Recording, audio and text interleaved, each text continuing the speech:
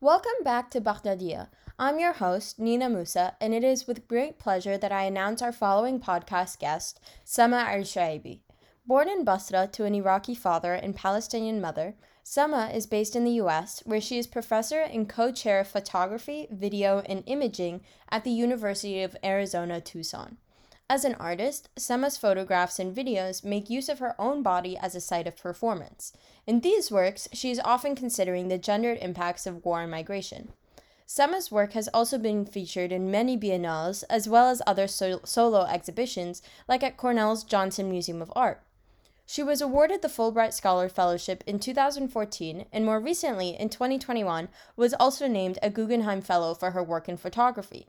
I'm incredibly excited to share this episode with you all, and hopefully you enjoy it as much as I enjoyed speaking with Sema. Thank you for listening, and enjoy! Congratulations about the Guggenheim Fellowship. That is amazing news. Yeah. Yeah. And I'm sure you're so excited, as I am for you. I'm so excited that I get to speak with you after you've just found out about that. So if you don't mind, I'll ask a couple questions about that later on. Yeah, ask whatever you want. Yeah, I know you gave me questions, but just feel free. And if I don't really know, I'll just say. It's fair enough. Ask whatever you like. there's nothing to worry about. I tried to come to podcasts just being really open and not trying to have anything scripted, so. That sounds great. So I guess I'll just jump right in. Nice to meet you. I'm so smart and so together and so self-possessed and everything. I'm so young. I wish all my students were like you. I was reading your whole thing from beginning to end. I'm like, how old is she? Oh, thank you so much. Where are you going to college? That's a good question. You're applying now, right? You're 17? Yeah. I am applying now, and it's definitely an interesting year, so I is undecided at the moment, but hopefully I'll know in the coming weeks. So, yeah. Where did you apply? I applied to a lot of schools. I sort of threw my best. You don't want to say supporting. I understand. Don't worry. Well, I mean, it's yeah, I applied to a lot of schools, so we'll see what happens with them. I applied in New York, I applied to NYU and Syracuse and Cornell, for art or something else.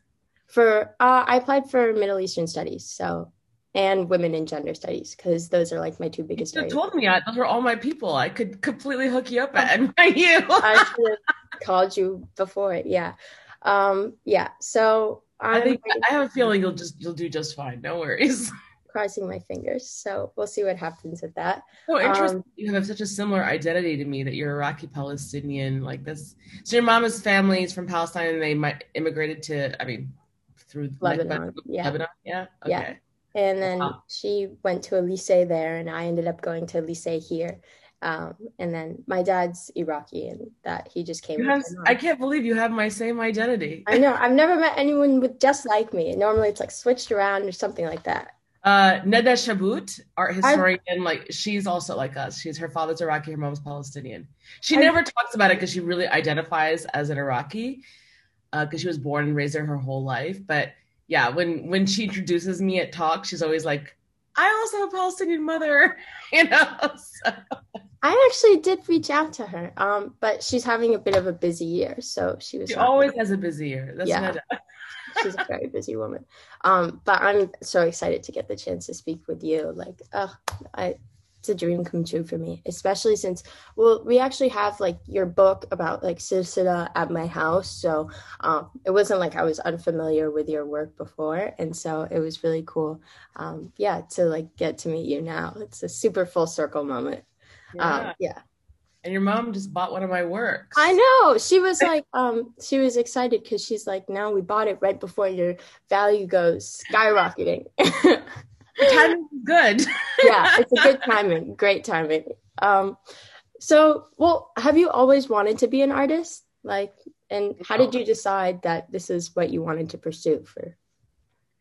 Okay. I didn't know this idea of an artist to me was a painter, right? Mm-hmm. So my mom is an incredible painter, as is my oldest brother. And so to me, they were always the artists in the family, right? And my mom wanted to study art when she was young.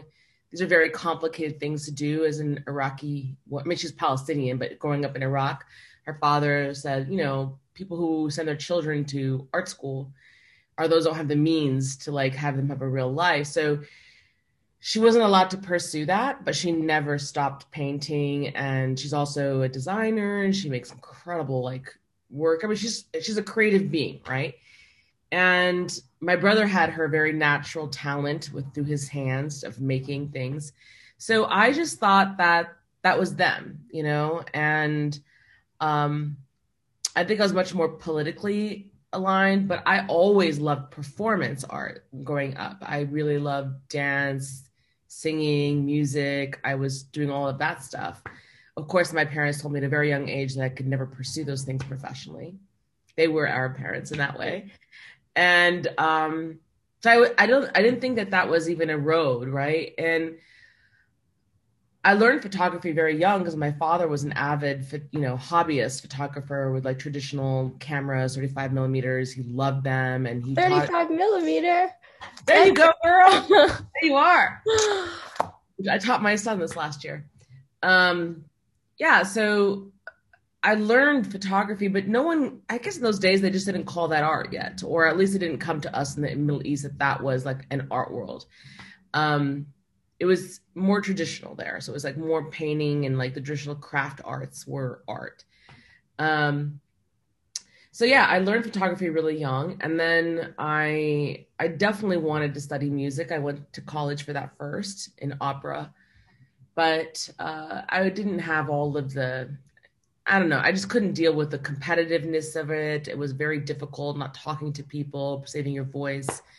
It really wasn't for me. And the story is even more complex than that, because that's when I was undocumented. So in the United States, so it was just financially very hard to be in school.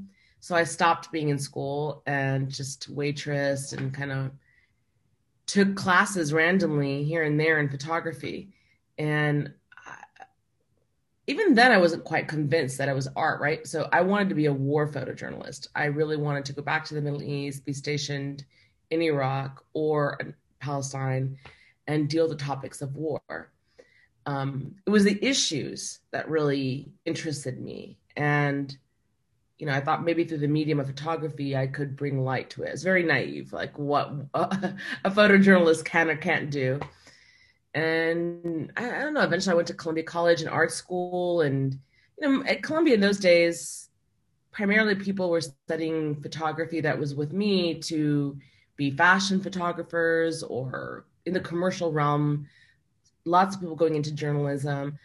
And I just never could make that work. I went there for that with that intention, but I was constantly putting myself in the picture and like writing on the walls or writing on my body and asking my mom to make me costumes. And of course, my teachers were like, okay, this is not journalism or photojournalism, nor is it commercial, nor is it fashion. What is this, right? And I really give credit to John White, who is my photojournalism professor, really like amazing photographer, Pulitzer Prize winning photographer. And he's like, I just think you're an artist. And it was very hard for me still to hear that and to like kind of connect what that meant, because I felt like that was what my mom and my brother were. And artists had these temperaments that were a certain way, and they read certain things and they did certain things. I didn't have a very expanded view, and it was before the internet. So it's not like I go look up what is an artist, right? And, even the photographers that I really enjoyed, or anyway, the ones I was taught at first that I really enjoyed still seem to be in the documentary side.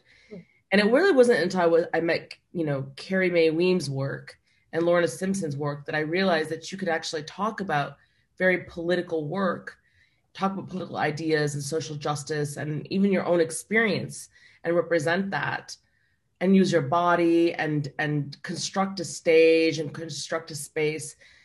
That's when I started realizing it. It's probably like my junior, senior years, I started making that connection. So no, I wasn't pursuing to be an artist at all.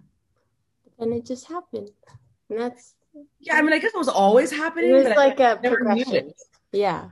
I never knew it. I didn't, no guidance counselor sat down with me and said, this is what you would do, right? Like I mean, I knew a lot of artists growing up. My brother's friends, everything. But to me, they were all people who could paint and draw. And actually, I don't have that talent. I can't paint very well or draw very well. And when you go to art school, you have those classes at the freshman year, and those are my worst classes. And I really felt like I could barely hold a pencil. When I was in elementary school, the teacher used to like tape my hands to the pencil because I hold my pencil like this, right? Oh. And I have something called dysgraphia, where my brain and my small motor skills don't like connect. And so to me, how could you be an artist if you couldn't do the most basic thing, which is draw? I mean, I draw now, I have my journals and stuff, but no one would no one can look at those things. Like they just help me, like, yeah, they're for me to get ideas. Like I kind of sketch out my concepts. I still like doing that, but I couldn't do it. But in the camera or in a computer, so to me, I needed a mechanism that could get my concepts through. So one was my body, very performative, and I could always do that. I was always really good at that. It's like always do that through high school and junior high. But a camera and video, right? So like editing, I had to have a machine of some kind to help me get my concepts through. I just couldn't organically render it through my hands, especially because of the dysgraphia. Well, I'm very fascinated by the way that you do use your body in your work. And I think that it's especially interesting to me because we only have one body, right? And so to be able to communicate many different meanings through one body is impressive. And so how do you go about communicating meaning through your body and or communicating any sort of concept or idea with only your body as like a medium? Again, I think it started young because I got into performance work, right? And then when I'm talking about performance work when I was young, I'm talking about operas, plays, and now you're embodying something that was written maybe hundreds of, if not thousands of years ago, right? And you have to take on this character. But I think it connected for me because I had these issues and concepts and ideas that I wanted to talk about. I mean, primarily the war in Iraq and the injustice in Palestine. And again, this is pre-internet. So when you want to talk about it, you're coming from personal experience. You can't just like point to some article or take someone to a website or a blog. There's some international newspapers, but no one read those unless you went out to go find them and buy them. So whatever was coming through about that part of the world was coming through the media, and not very often, and always very wrong and very stilted, and a horrifying representation about the complexities of what was going on and the complicity of the United States in the involvement in those spaces. And so I'd grown up there. So I just knew that these were not, besides knowing everything that was going on, I was like, these are not even an accurate representation of what people look like, what culture's like, what life is like there, and how crude that depiction was. And so I wanted to fight it. Again, I thought, okay, if I was a war photographer or, a documentary photographer, I'll go there, I'll make a better story. But in that immediate space, how could I do that, right? But to perform it, but to somehow ignite a conversation about those subjects by doing work through my body. And I wasn't very sophisticated at knowing how at that time. I mean, I was already working my body, and then I met Carrie May. I didn't meet her, but I met her work. And she was also a visiting artist at my school, so I did get her to see her speak. And I'm like, yeah, this is what I'm kind of doing, right? In a way. And it kind of just gave me, I don't know, it just, gave me some validity that there was something there, and it was okay to do, because I think a lot of people thought what I was doing was random, right? Like, what is this, And I was living in Chicago, and there was really important things in Chicago that mattered to me, like the economic and social and racial justice issues. And I tried as a photojournalism student. I tried to go into the neighborhoods. I was interested. I met people, but every time I'd hear a story, it would reflect back to my story, right? When I'd hear about impoverished conditions, when I heard about, young people not having a chance, it just made me connect, like, oh, I know what this is. This is like what we experience, but in this different way. So if anything, it just inspired me more to kind of tell those stories. And I don't know, I just started asking my mom. My mom's a great designer. She makes clothes. I would give her ideas about, I mean, I don't think she ever understood what I was doing. I'm not even quite sure she understands what I'm doing now. But I like tell, I'm like, this is what I want, like, and we would talk about it. I'm like, how do I make the dress more, get out of just being a dress and more of a costume? How do I have it like embody these kinds of ideas? And we collaborate, and she would send things and I would wear them, and I would, write on my body or write on the wall. I was very crude about it in the beginning, but it was the foundation of what I do now. And I was doing that as an undergrad. And I had a lot of landlords that, asked me to move out because which was fine. I always paid everything over, but when they would come in for like their check, what is this?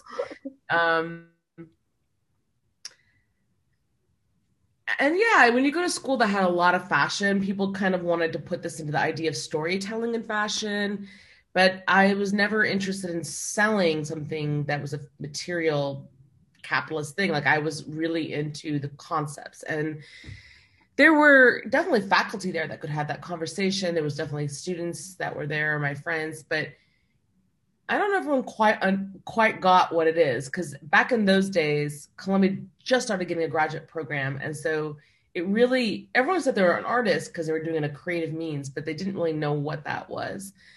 And I think around 9/11 is when it really kind of all like came together. I mean, I was graduate at that point, 2 or 3 years. I had become a mother over that time. I had married my husband and had my first kid. And then 9/11 happened, and then the talk about war with Iraq started. And it was all just like kind of overnight that these concepts that I was having that I couldn't quite put into words and what I wanted to do with my work really came together. And I just made a decision. I found out that it was like 2 weeks to apply to grad school before all the deadlines were cut. And in those 2 weeks, I applied to one program because I was already living in Colorado. My husband was getting his PhDs. I knew we couldn't move. So I applied to CU Boulder. And that happened to turn out to be the best place for me to go for a lot of things that was going on. It's so cool. Well, as someone who deals with like similar subjects in your different works, right? How do you go about coming up with new ideas? And as like a second question, how do you, like when you set out to create, do you set out with the intention of telling a specific story, or does the story like arise as you create? Because, yeah. So you're talking about like concept? Yeah. Like how do you do the concept? Like what's the concept development? Yeah. It's not an easy answer. I'm also not very concise person. I talk. Oh, so no, I love it. The truth of it is the same way I kind of communicate is the way I arrive at everything. I mean, it comes from everywhere. So if you listen to me in previous interviews, I'll say emphatically, this is how it happens, or I'll say, this is how it happens. But it's actually all those things. And as you get older, you're a little bit more honest about how it happens. Okay. At a very organic level, I have dreams a lot that gives me visual texture. I see things and I don't know what they are or what they mean, but I have these dreams. But I hate saying this because then my students say, oh, then I'm not a real artist. You have these dreams, these premonitions. I'm like, nothing that I have certain projects that look a lot like my dreams, but it's usually a start, and that they're not always in the beginning. Sometimes I get them later when I'm involved in a project. I'm also an academic, so I research, I read, but over the years, like I have sort of figured out my process a little bit more. So I know when something catches me or my interest. I'm interested in everything, but something that very specifically catches my interest in a different way, it kind of hits in a different way in my body. And if it's a podcast, I'd be rewinding it. Or if it's something I listen to on a radio or just an idea, I'd be stopping and like taking a note on my phone. Or I also believe in carrying a journal everywhere I go. I have, millions of these old moleskins. And I go to artist talks, I go to art shows. I don't really get a lot of inspiration from that. Even though like a lot of professors will say that's where you go, but I do know that sometimes it makes me think about, I reflect it back to my own thing. So sometimes it makes me think about, a creative problem and I haven't quite figured out. More than anything though, just sometimes the act of like writing and sketching, most of it's trash, but like, at some point something might come out that's interesting. But I think it's more like the committed space to take some time and like let the rest of the world fall away. So what I have done over the years to get to that place as a shortcut is walking. I'm a walker, and it's a big part of my practice. And like meditation or prayer or dance or anything else that you do, it takes practice to kind of be very present in yourself. I have exercises. I actually teach a class on walking as a creative art practice. So like just walking down the street that you've done a million times, but only paying attention to one sense, right? Like touch or hearing. It evokes different parts of your brain. It gets you very connected to place. It gets you very connected to yourself. And that also helps generates ideas. And then there's just sort of clusters that you are like kind of a thing that you're doing in your work for a while. And you finish that project, but you're still thinking about the major underpinnings of that work. So while you're making that work, it might lead you to this idea and that idea, but you can't quite bring it to this project without destroying it. So again, you record it and that's an interest that might take you somewhere else. So that's the real truth of it. It's a combination of all of that. I really enjoyed that explanation. I think the walk part, and especially focusing on the different senses, was really interesting. That's why I teach my students, because it's an active thing that you can do. It's not like telling a student to go to a library or go to more art shows or, just sketch. Like it is an active thing that you do that reaps incredible benefit immediately. We're so eyes dependent. We're so sight dependent, but we almost don't see because we see so much and our brain has to do all the stuff when we're seeing.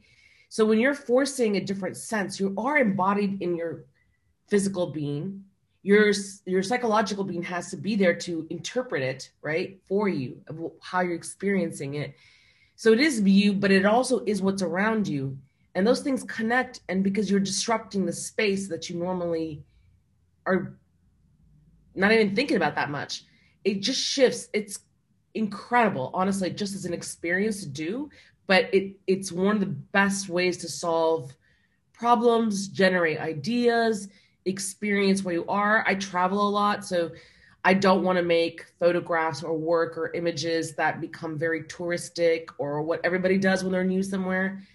And I also don't want to get bored where I live and like just, your environment really should be informing you, right?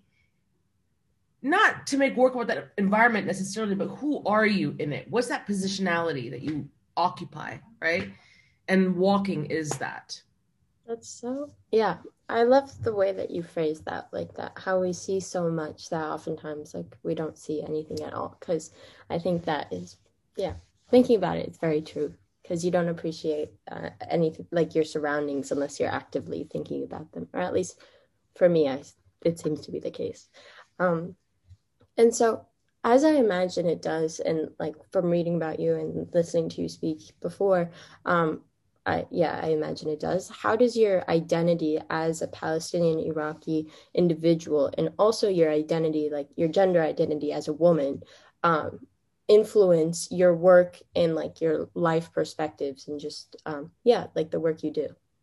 Well, that's everything, right? Yeah.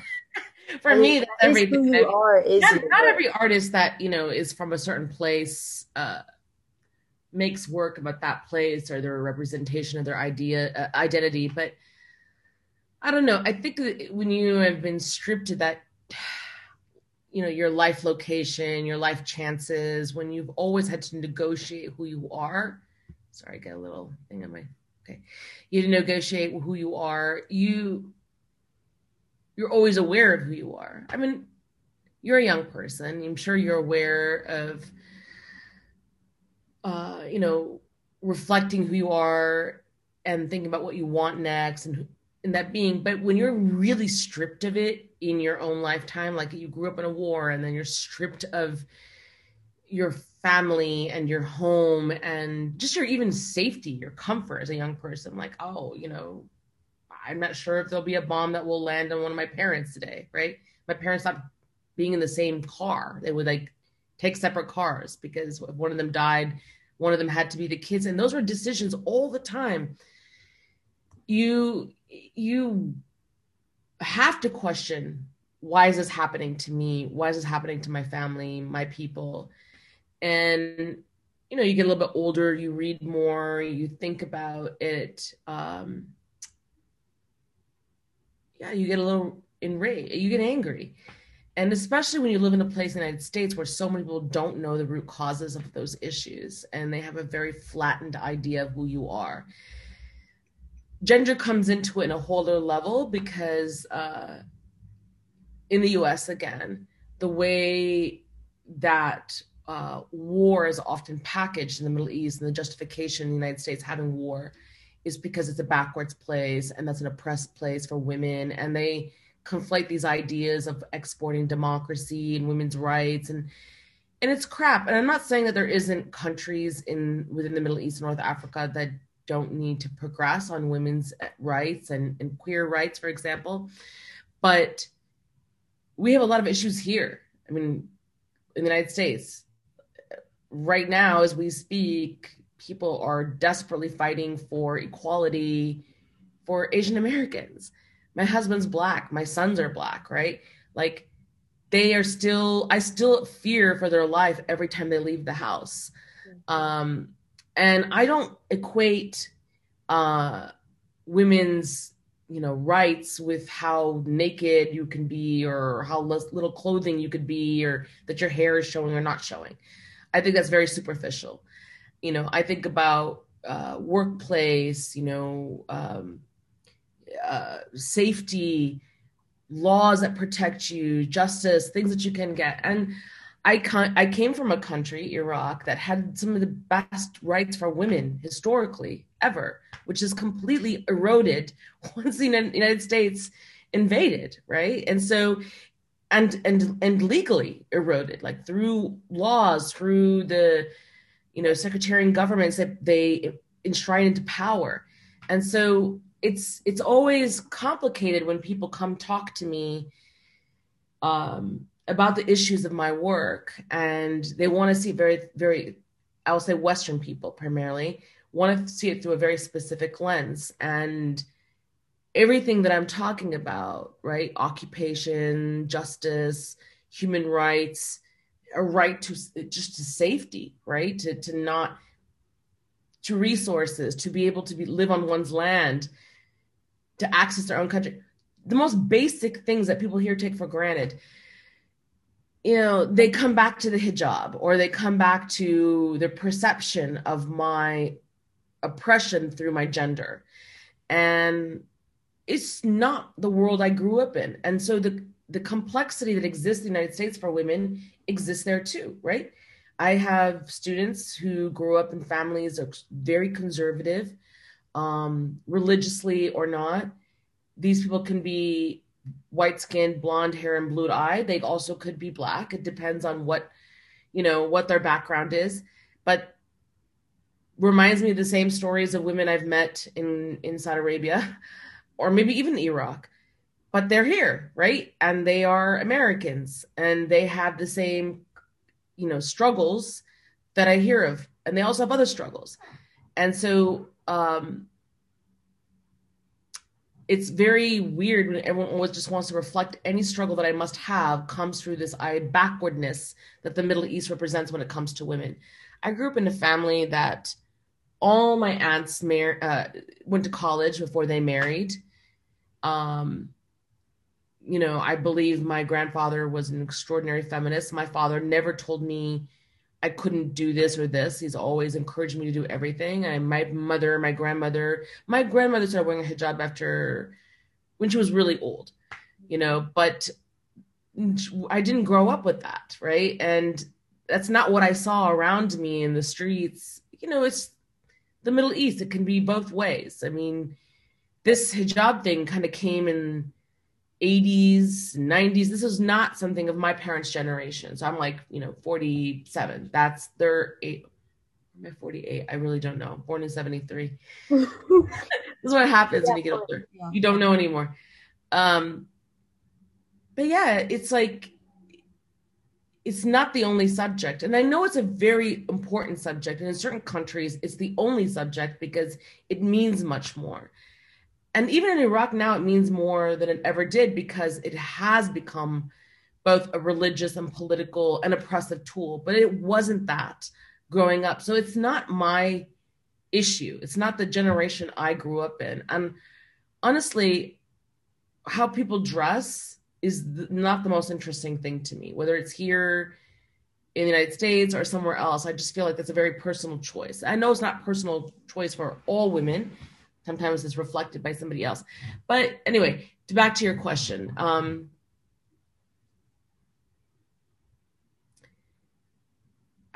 mean, in the strongest sense, there are things that I'm very interested in that has been my lifetime struggle, but also probably I was always going to do this work because I was raised with it, right?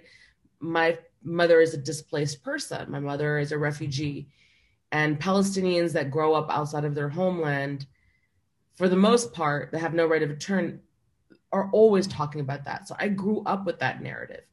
And then not much later, the war in Iran started, and then we became refugees again. So it's my life story. And when you become older, you read and you think about all these people that are displaced for different reasons, right? Not all that's apparently political, but resources, climate change, and the inherently is political reasons, right? So, yeah, I don't know. No, yeah. Kind of go on, but yeah. I like that answer. And I think that, it's really interesting because as you speak, I'm reminded of your project, Silsila, because oftentimes, you mention how stories remind you of what goes on back home and like how everything is sort of like paralleled and that like these issues here are not, well, the issues in the Middle East are not unique to the Middle East. They ongo in every other colonial stories. Here. Yeah. So and beyond, they're imperialist stories. They're also. Yeah. So I think it sort of reminds me of like our connectivity to the rest of the world and to each other, which I think seems to be a large part of what that project entailed. Our connection to one another. It's also interesting because unlike a lot of my other projects where there was some pre-visualization or formation of like what I was going to pursue by the time I got to making it, I allowed myself, it also marks a time that I changed my practice because I allowed myself to work without conditions for 2 or 3 years, not knowing what a project would be and not having to know what it's going to be and not even knowing when it's going to end. And it was, how that happened was very, I don't know, it's just very real, very organic. It wasn't like a decision, I'm going to do it this kind of way. But at that point in my career, I mean, the kind of spotlight in the world was super on Middle East anyway. So the artists from the Middle East were like showing morning, day, and night, wherever they were. I don't even care if you were just came to the scene as an artist. There was such exposure and opportunity. And I was with 2 different galleries representing me at that time, not the one I'm with now. And maybe 3 even. And it was a lot of shows and everything was really fast. My kids were still really young. So I felt crazy. And every time I turned around, there was another large, impactful kind of event going on in the Middle East. Like the whole Arab Spring started and what that meant on top of the wars. And you couldn't catch your breath. And I felt, I think, very internally exhausted, and I was exhausted what I felt what the world wanted from me as an artist too. And what everyone around me there, my good friends or even close, even acquaintances from that part of the world, everybody wanted us talking about war. And I mean, that is my life subject, but it was, the kind of sensationalism that happens and without much opportunity to reflect.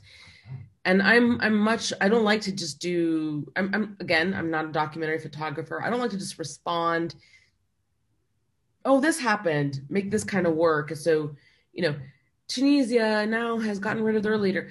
Egypt, make a work about it. Everybody wanted these things, like these thematic shows and these thematic ideas. And I'm very suspicious about that kind of very quick response. But in the same time, I understand as artists or just human beings, that's what you're, exhilarated by, positive or negative. That's the thing that kind of captures your entire attention. And, but I'm always afraid of art in that time because it could be quite dogmatic. It could be quite, you don't really know what this is, right? You could be excited and like 2 minutes later, you could find out that this winds up being the worst thing that ever happened to a country or to a people. I'm sorry, my chair is making squeaky noises. So I try in those times to look at something. I try to like not look at the media or look at this sort of immediate response. I usually go to natural spaces to kind of consider the world. And I use that a lot in my work. So I made like a video called Thora at that time, which means revolution, to think about the cycles of life and, how destruction can bring about a rejuvenation and a possibility. And not to be dogmatic and not to just like, oh, I'm going to use this and talk about this. And that's just not the kind of artist I am. There are artists that could do that really well. It's just not who I am. But I was really, really, really exhausted by these trauma narratives. I just felt like everybody just wanted that kind of work from Arab artists. It just felt so pretentious. I don't know. I just felt like to assume that's all we had to say or do. So I decided that I wanted to make a project that had nothing to do with war and revolution or the Arab Spring or occupation or forced migrations. I mean, I thought I would just do something, honestly, that was a little bit romantic and aesthetic and just pleased me. And I didn't think that I thought I would never even show it to anybody. The first 2 or 3 years I was doing Silsila, I didn't even know what it was. I mean, I just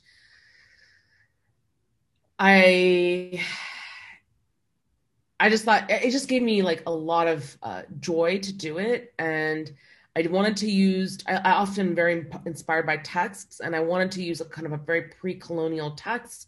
So I was working with Ibn Battuta's Al-Rihla, the travels. And I loved his sort of journeying, the idea that he was on this, journey to go to Mecca and have Hajj, and then he winds up traveling the world. I love the story, these underknown stories, not to us Arabs, but to the world. Everyone was talking about Marco Polo, right? And I'm like, he actually put way more miles and it was way before him. And the fact that he is considered the kind of grandfather or the originator of the travel log. And I come from photography, so the travel log is a very, big thing. Like this is what a lot of my field originates on. And especially in colonial times, like to go somewhere and to make these pictures. But I wanted to think about like going somewhere and making pictures and not, again, being the tourist, but thinking about the innate curiosity one has about life, about another place, a place you've never been. And, I think as a child, that's what I felt like, just having to move so much. I didn't experience it as so tragic, like maybe my sister did. She hated moving. I really was always super fascinated by every country we moved to and places that we started with. And I just wanted to kind of tap into that.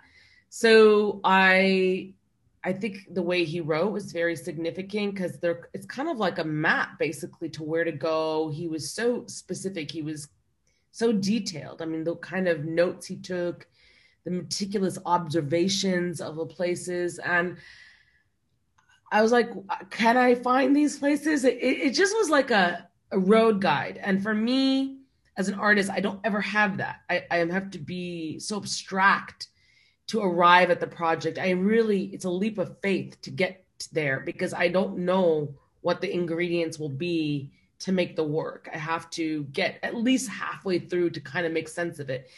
But this was like, I've always been kind of envious of artists. I have a practice where I have these like points on my geomap and I'm going to visit each one of them.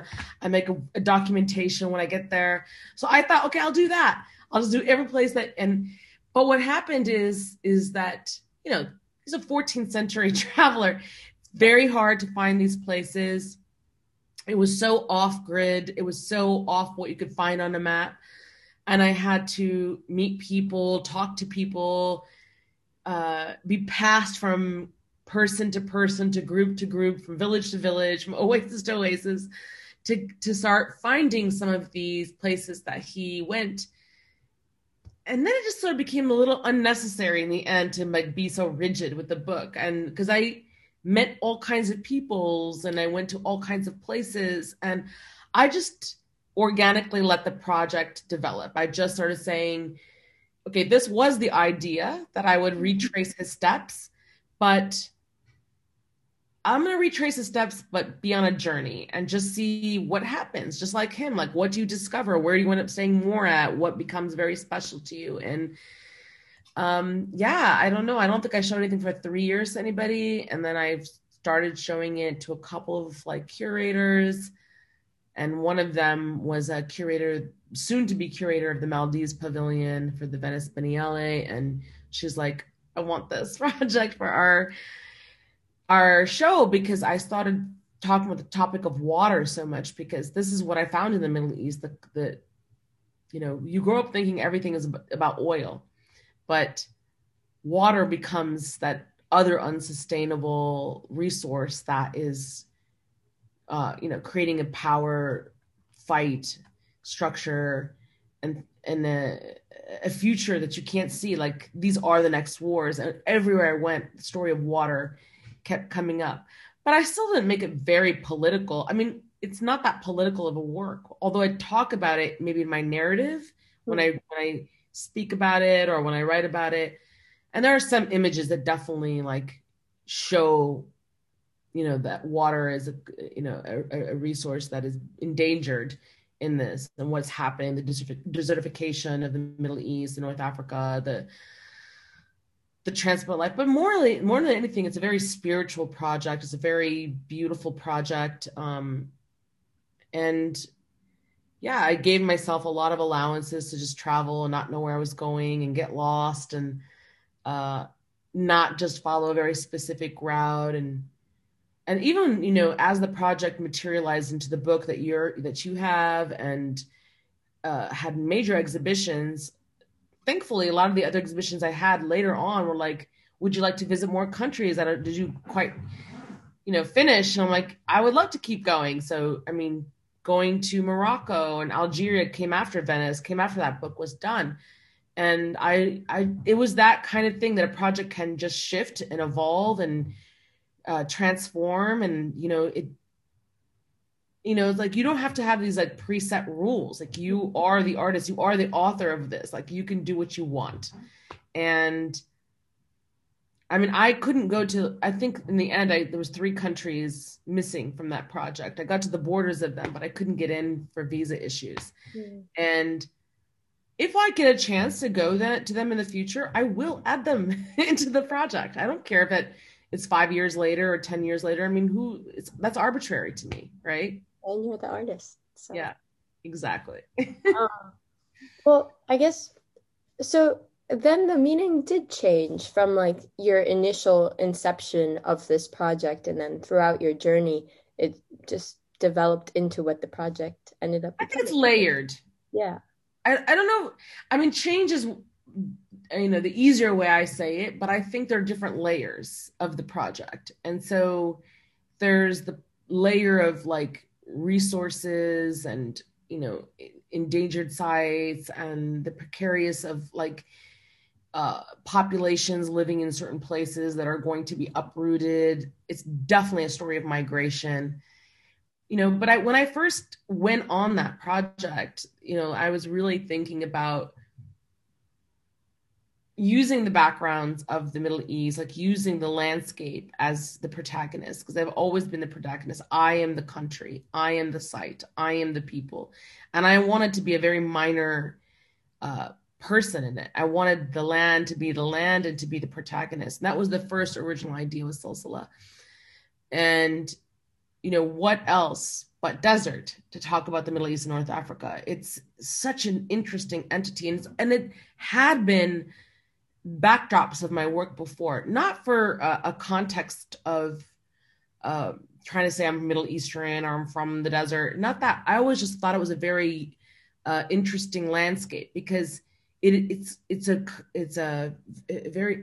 cycles on itself. It's very malleable. It always shifts and changes in minutes. I mean, when you go to walk in a desert, if some sand moves with the wind, you lose your footsteps. It looks different. You have no idea where you're going. But not a lot of things grow in the desert, right? So to me, it's a great story of life. Like it always appears to be changing, but it's always recycling on itself, right?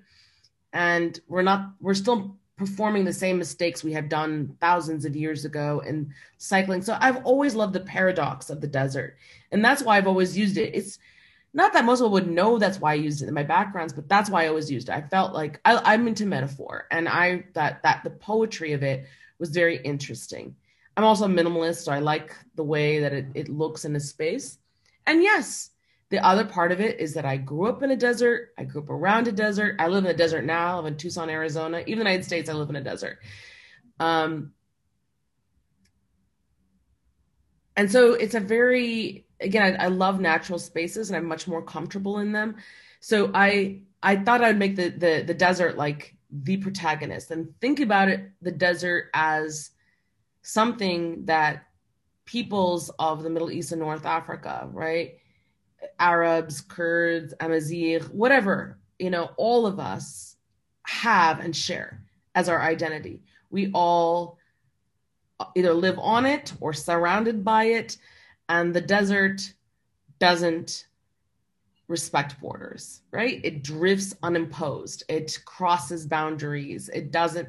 And so to me, it was a shared identity to make that the protagonist. So that was what I was doing at first. I wanted to go to all the deserts in the Middle East and North Africa. And that's how the journey started. So that's layers into it.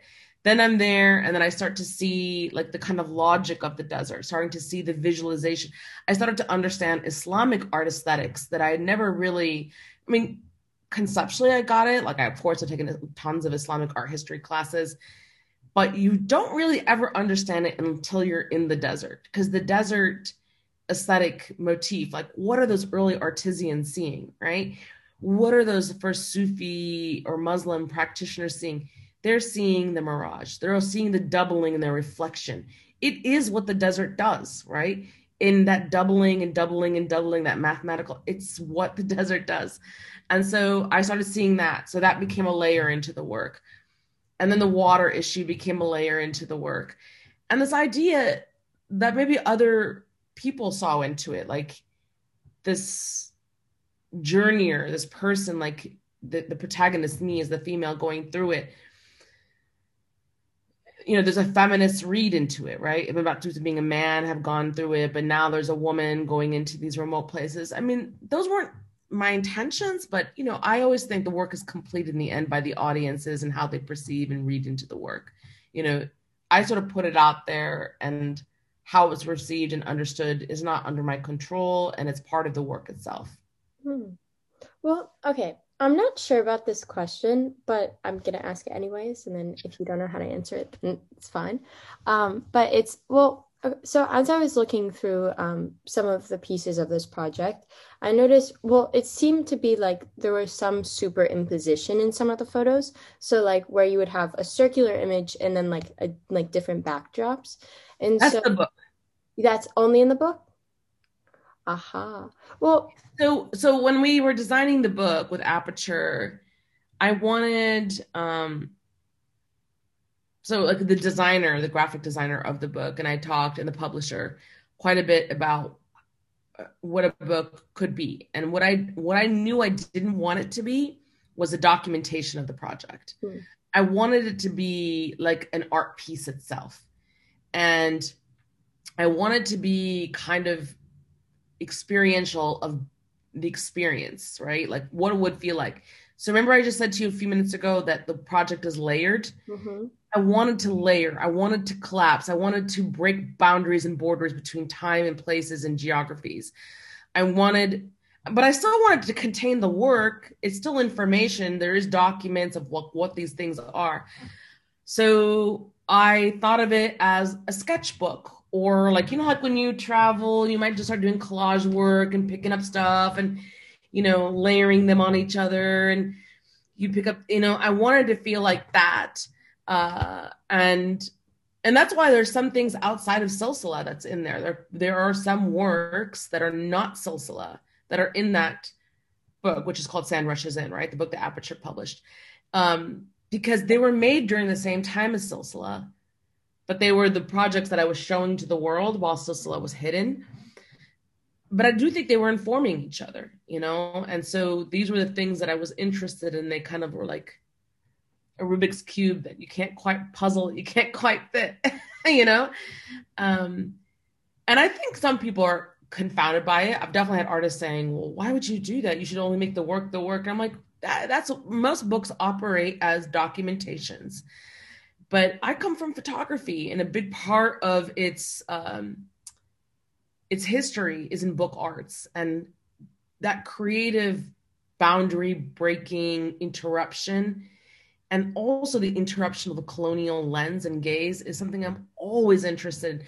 I don't want the rules that were set to me that this is the text and this is the image and this is the way it works. It's like, I love when experience, especially aesthetic experience, comes forward. I mean, my work always has these meanings. I actually get very bored by artwork that's just aesthetic and there's nothing to it. I need the meaning. I need the story or narrative. I need the intellectual work. I need to do some work. I don't want to just like something pretty. I like pretty things, but that's fine. I want to live around them, but I like not for my art. But yeah, I wanted the book to confound even me, to remember like these are years apart, distances, these are, I don't know how to explain it, but like aesthetic choices that makes you evoke new spaces, the way that Islamic art does, right? You see that kind of tiling or mirroring and expansion. And where do you go? You go to the infinities. You go to your imagining. You go into your space. You go into a spiritual space, and then you reflect back to the self. And that's the story of the desert. It's so what in the desert, the things that really matter is like your awareness.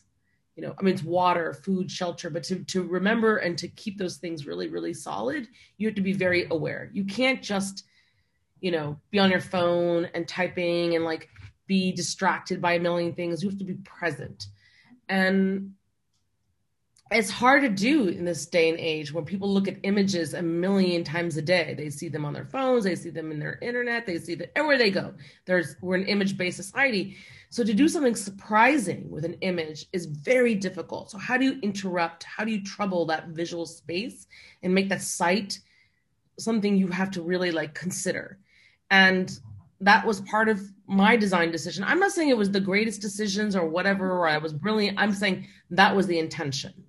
No, evidently since I came and asked you about it, it stimulated like my own thinking, and I immediately I wanted people to think about it. Yeah, so it worked as intended. At least I think. If you get to the part where the titles are, you start to realize they're separate images because it says for this plate, background. So you start to realize they're separate pieces.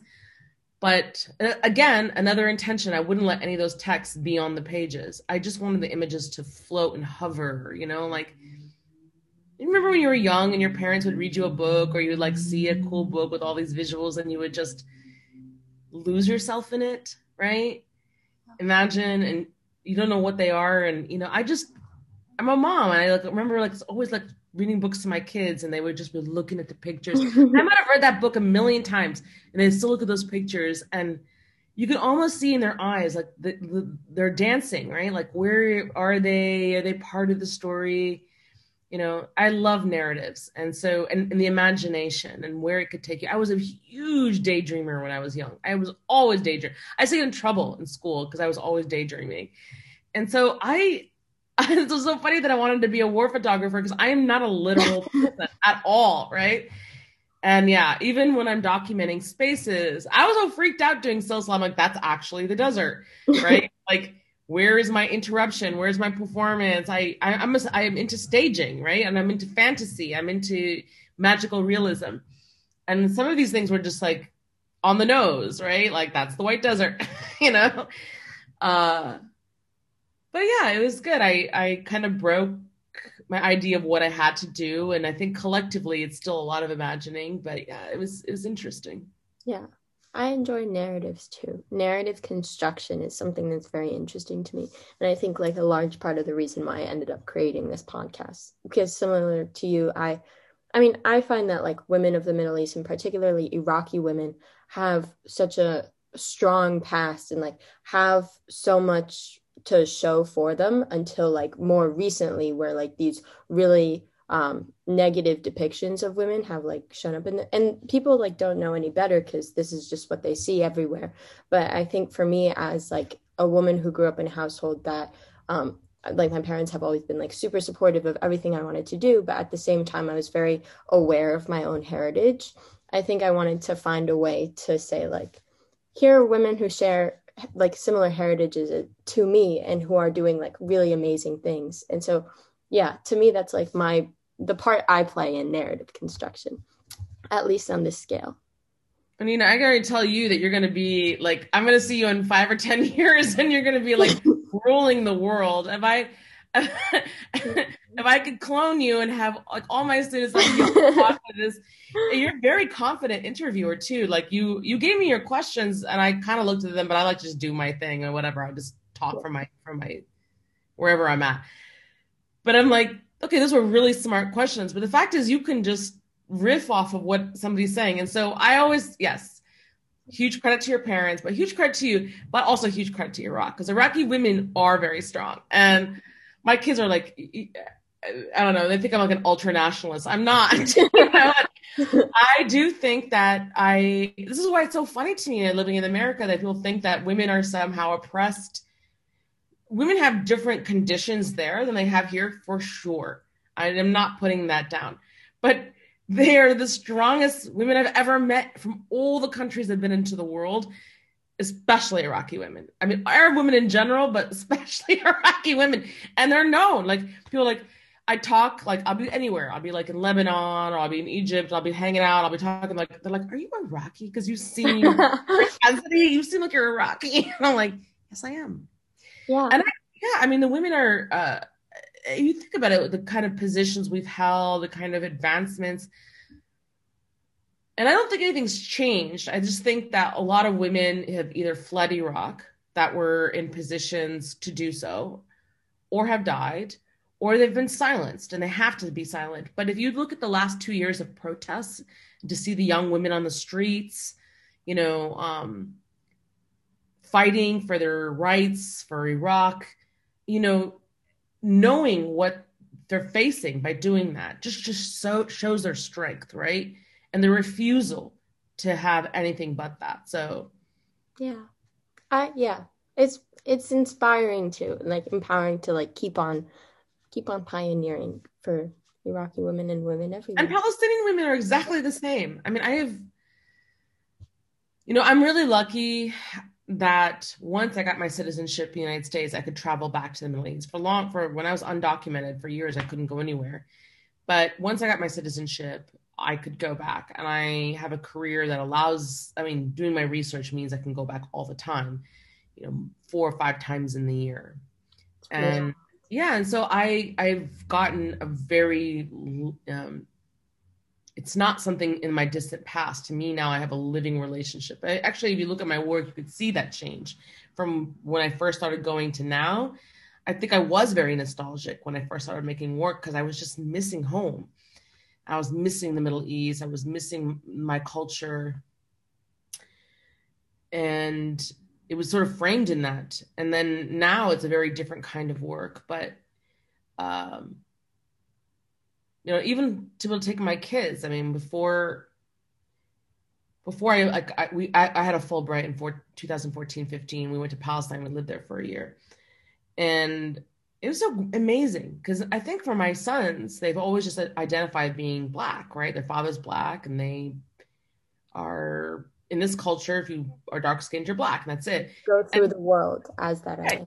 Yeah. Exactly. And they have Arabic names, Mahmoud and Zakaria, but you know, that's not uncommon in the Black community to have Muslim names, right? And so nothing was really having them to push their Arab identity. And why anyway? Every time they would open the news, the way that the Middle East is depicted in America, it doesn't make you like proud. And no matter what I said, mom was the Arab.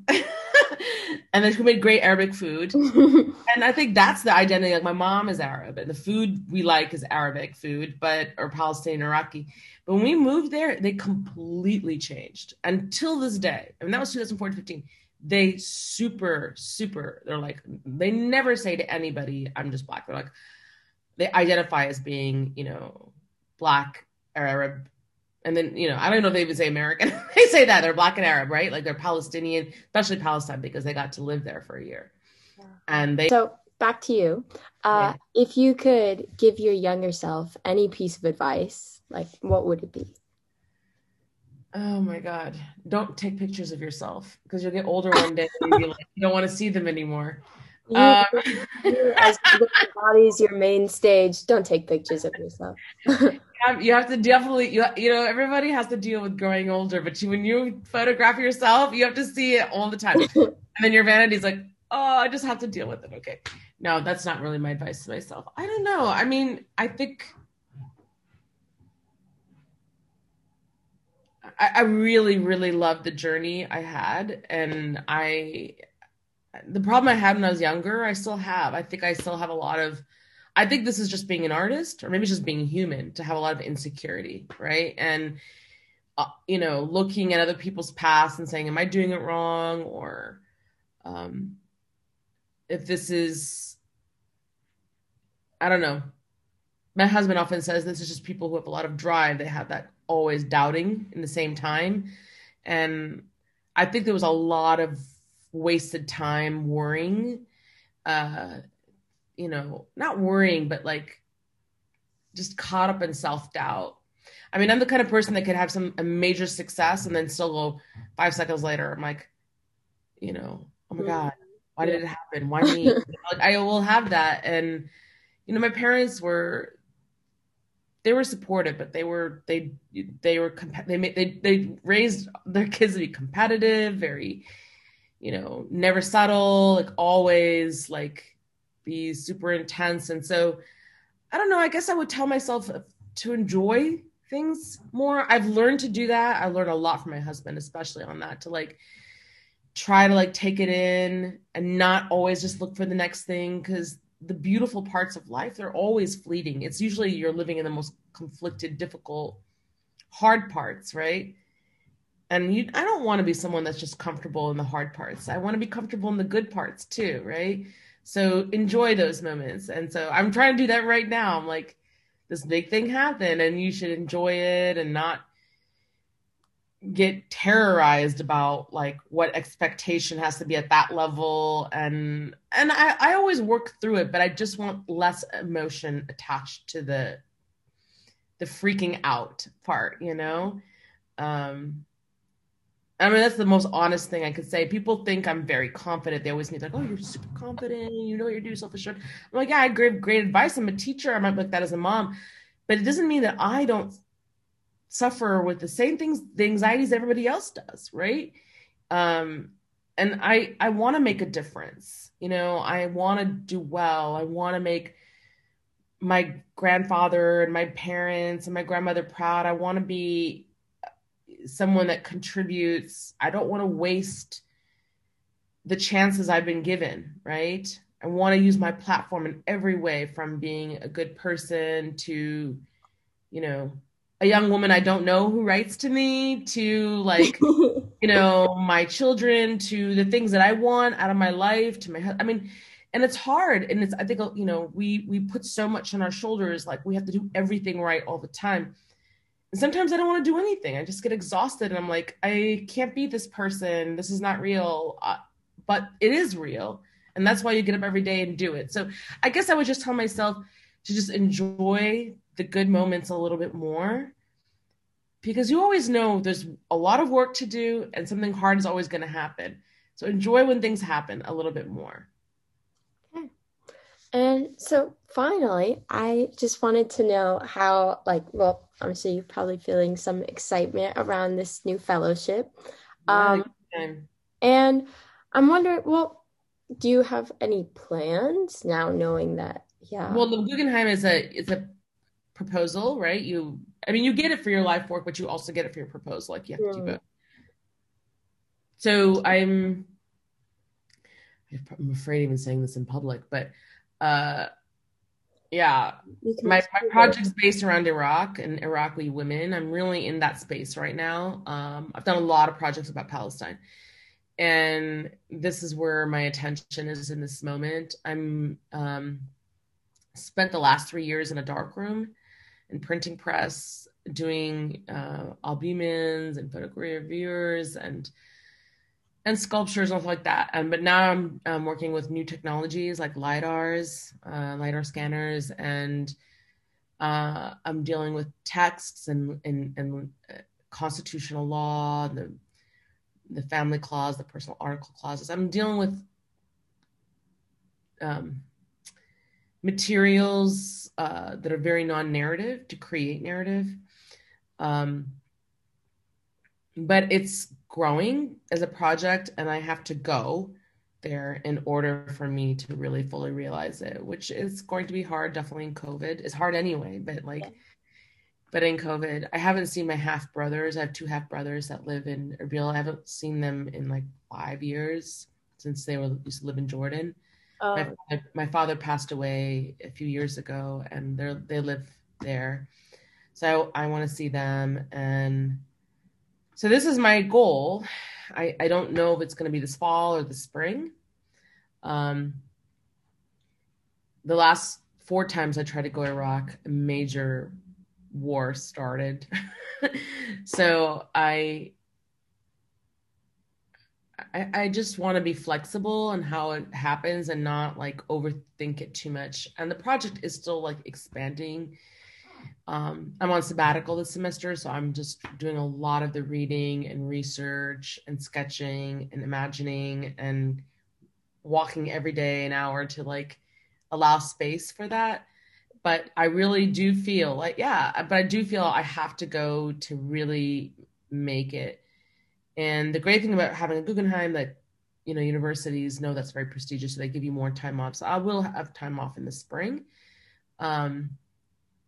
I just don't know where COVID's going to be. And that's the big factor, you know. I mean, I'm vaccinated, but where will the strains be? And I definitely don't want to harm or put people out. And Iraq is definitely struggling, you know. The United States is struggling, but they don't have the hospital resources the United States have. So we'll see. That's so cool. Well, thank you so much for meeting with me today. Fun.